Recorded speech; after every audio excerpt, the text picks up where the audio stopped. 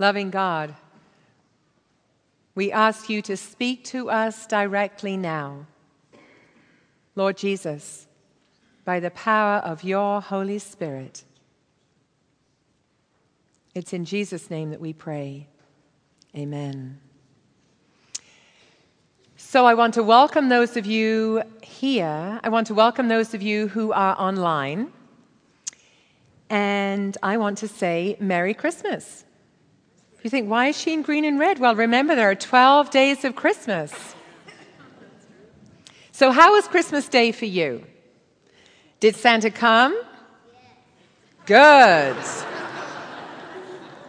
Did you get everything you hoped for? I have to admit that I can recall a number of Christmases when I was your age, when I was very disappointed. And maybe that's how you feel about life sometimes. Maybe you're thinking today, isn't there more? Isn't there more to life? The gift of Christmas is that the answer is always yes. With Jesus, there is always, always more. And by the way, I wrote this before I heard Scott Dudley say those very words on Christmas Eve. One of our staff turned 40 this week. Oh, I am so sorry for him. I said, well, there are two ways to look at it. It's all downhill from here. Or the best is yet to come. Let us be people who believe the best is yet to come. So how are you choosing to live your life and to look at life? Do you find yourself longing for the good old days? Or are you like a child on Christmas Eve, full of anticipation for the adventure ahead and what God is going to do in you and through you in 2011? We've been doing a sermon series called Is to Come, looking at the prophecies in the Old Testament about Jesus and how he fulfilled them when he came, but not only that, how he continues to fulfill them in our lives. Today we're looking at the prophecy in Isaiah that Jesus himself announced he was fulfilling. Can you imagine being there that day when he pulled out the scroll and said, this prophecy is being fulfilled right now before your eyes? Jesus said, the Spirit of the Lord is on me. I believe the Spirit of the Lord today is on us because he's anointed us to proclaim good news to the poor. He's sending us to proclaim freedom for the prisoners and recovery of sight for the blind, to set the oppressed free, to proclaim the year of the Lord's favor. Today, this scripture is being fulfilled. The good news of Christmas is that Jesus came as a helpless baby into our world, and that when he grew up, he died for us instead of us, so that our sins could be forgiven and we could have a new relationship with God and a new life. Christmas, Rich Leatherberry said this past week, is about mystery, miracle, and revelation. One of the biggest gifts of Christmas is the promise that the hope that we can change, is the promise and the hope that we can change, that things can be different. We can be transformed by God's enormous love for us. Jesus came to heal and transform the whole world, one person at a time, and that includes you and me. I recommend you read The Life You've Always Wanted, Spiritual Disciplines for Ordinary People by John Ortberg. It's a great study on how to cooperate with Jesus in your transformation process. It's great for small groups, by the way. Now, some of you, many of you, I hope, know that First Pres has a management roadmap. Transformation is listed as one of our values, and each department has their own roadmap. Community Life, the department that I'm in, has this mission statement: to be a caring community in which God's transforming love is experienced and shared. And in 2011, Scott Mann will be telling you more about the opportunity to create your own personal roadmap for your spiritual growth, to help you on your journey of transformation. Now, with all this talk about roadmaps, I just want to check that you're awake. And I want to make sure you're hearing me say transformation and not transportation. Good, they're awake. What do you think of when you hear the word transformation? Change, growth, healing, recovery, redemption? We use the word, don't we, when a miraculous change has occurred in someone. She was transformed. What would transformation look like, say, in your garage? Your home? Your finances, your relationships, your children, your parents, in you. Now, recently, my husband William and I hosted the Christmas party for our single adults here at First Pres and beyond. Those of you who know me know that a major transformation had to take place in order to be able to host anyone, let alone 75 people. It happened. And we had the joy of many people gathered in our homes, some of whom are sitting right here. It was a first. I did not think it could ever happen.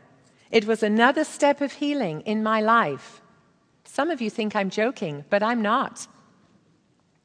Now I'm facing one of the biggest opportunities for transformation that I have ever had since yesterday. For Christmas, I got a smartphone. You may well laugh. An Android, no less.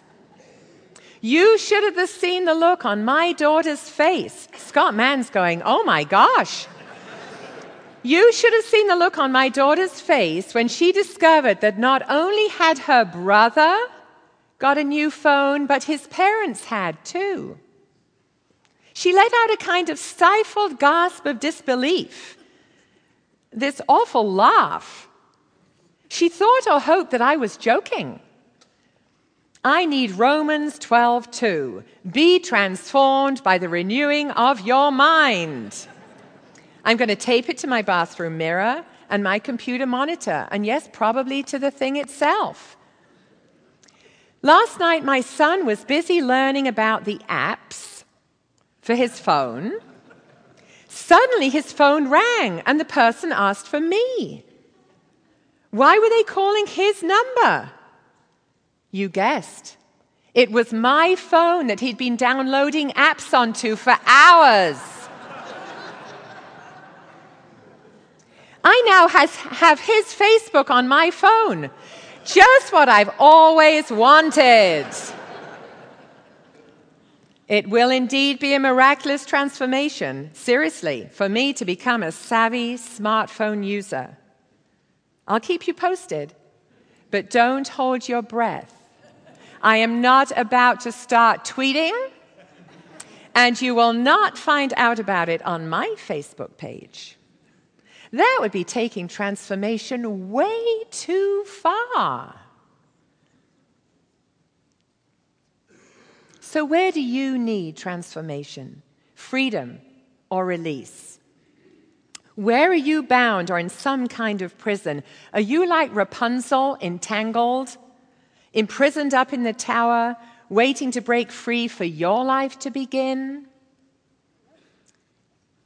Let me share some of my own story of transformation. I wanted to die in my 20s. I don't know how I made it through college. I came to the US 30 years ago, married William, worked part-time selling bags of oranges in San Diego, went back to school in midlife, pregnant with our second child, spending 5 of my 8 years at Fuller Seminary in Pasadena doing singles ministry, and joined the staff at First Pres 14 years ago. It's been a long, very long journey from England to standing here today, and it has required almost continuous, large and small steps of transformation. Did I ever imagine or think it could be possible? Never. Has the journey of transformation and growth been easy? No. Have I arrived, whatever that means? No. Has it brought joy and fulfillment into my life? Absolutely. I journal about my spiritual journey by writing down my conversations with God. Over 25 years ago in San Diego, I went to a group for inner healing prayer. 2 women, as they prayed for me, saw by the power of the Spirit that my hands were tied, but that I could have untied them if I had chosen to. Much more recently, I was in a group spiritual direction in our prayer room.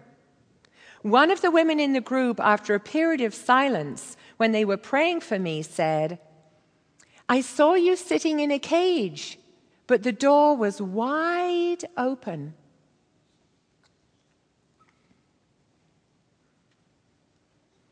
The next day I sat down and listened, which is my process, and wrote, "Prison of Pain."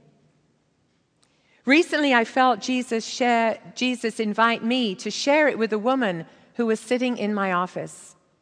She emailed me afterwards, "How you knew my life and put it into words still is a mystery and a miracle to me. Being back home, I'm finding it will be a real challenge to not go back into that cage again." You understand. The Lord will give me a tug when I get too close, I think. So here's what I read to her about my own experience of my fear of becoming free. "Lord, I'm living in a cage, encircled by fears. I'm existing in a prison, almost drowning in tears. I'm barely surviving, suffocating with dread.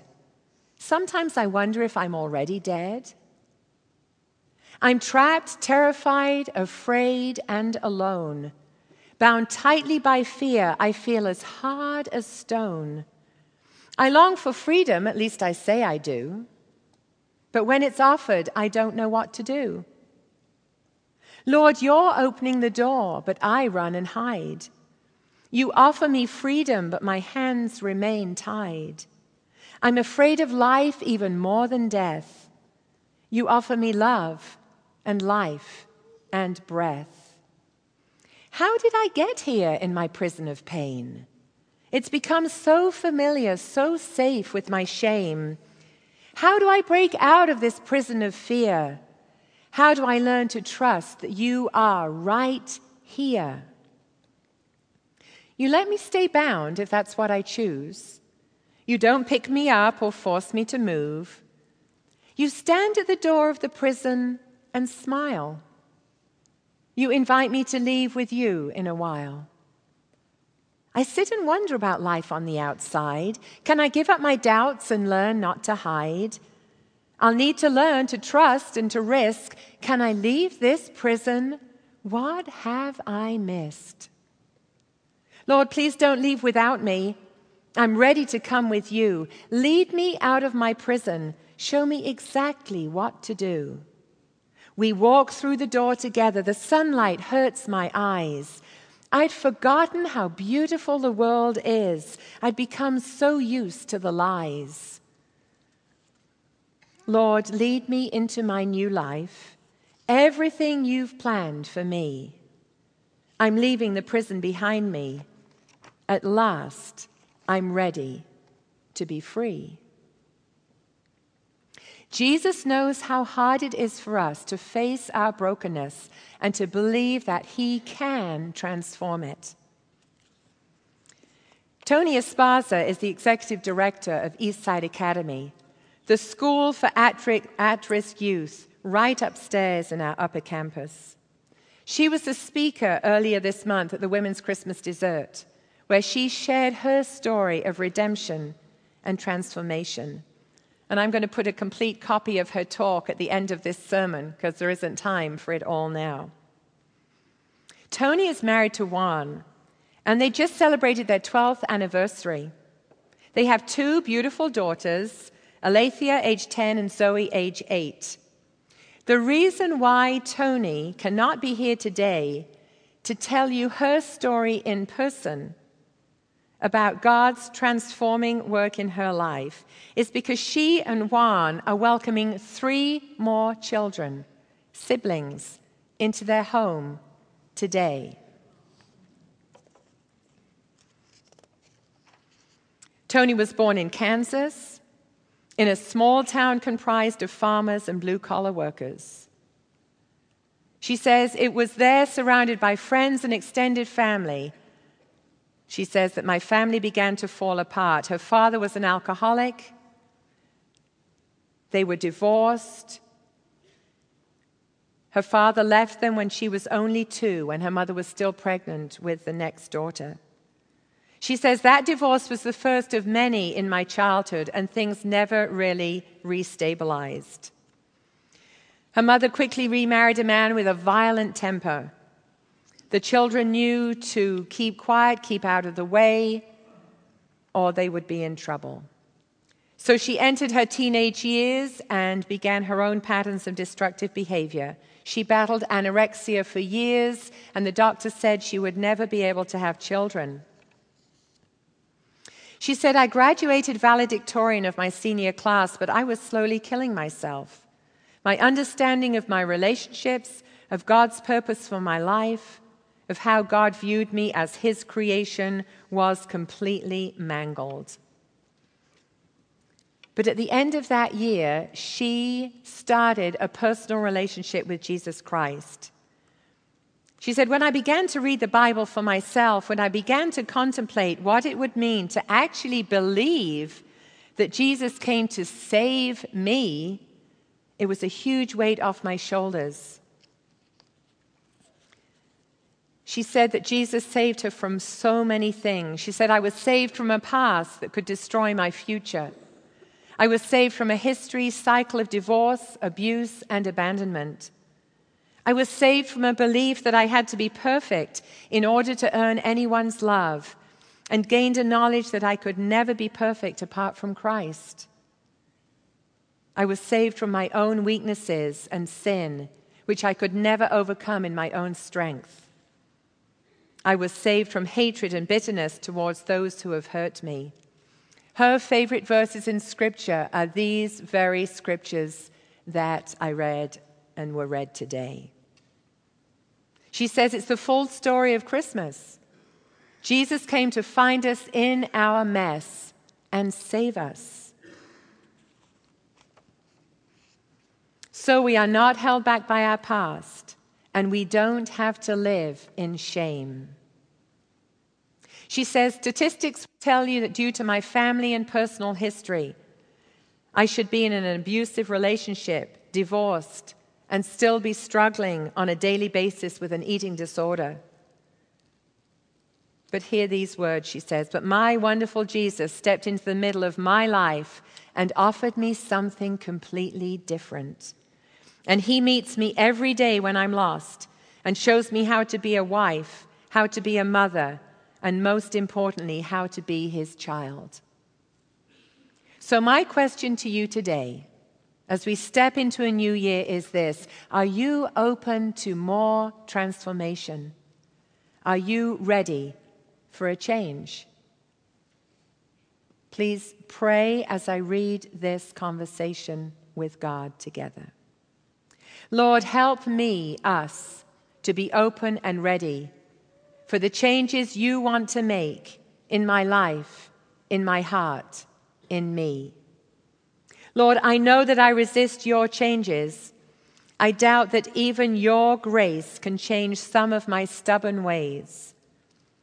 I make the excuse that's the way I am. And I settle for less than the new life you offer me, not only at the beginning of a new year, but at the beginning of each new day. You offer new life, a new attitude, new dreams, a new heart, a new direction, a new spirit dwelling within me.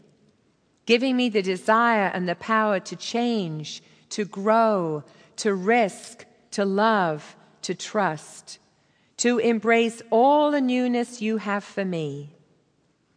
Please remind me that I can let go of the old, worn-out ways of being and doing and thinking about myself, my life, about you and the world. I can change over time with your help, with your love, by your power at work in me. Lord, I want to be ready for a change, ready for the changes you want to bring in my life, in my heart, in me.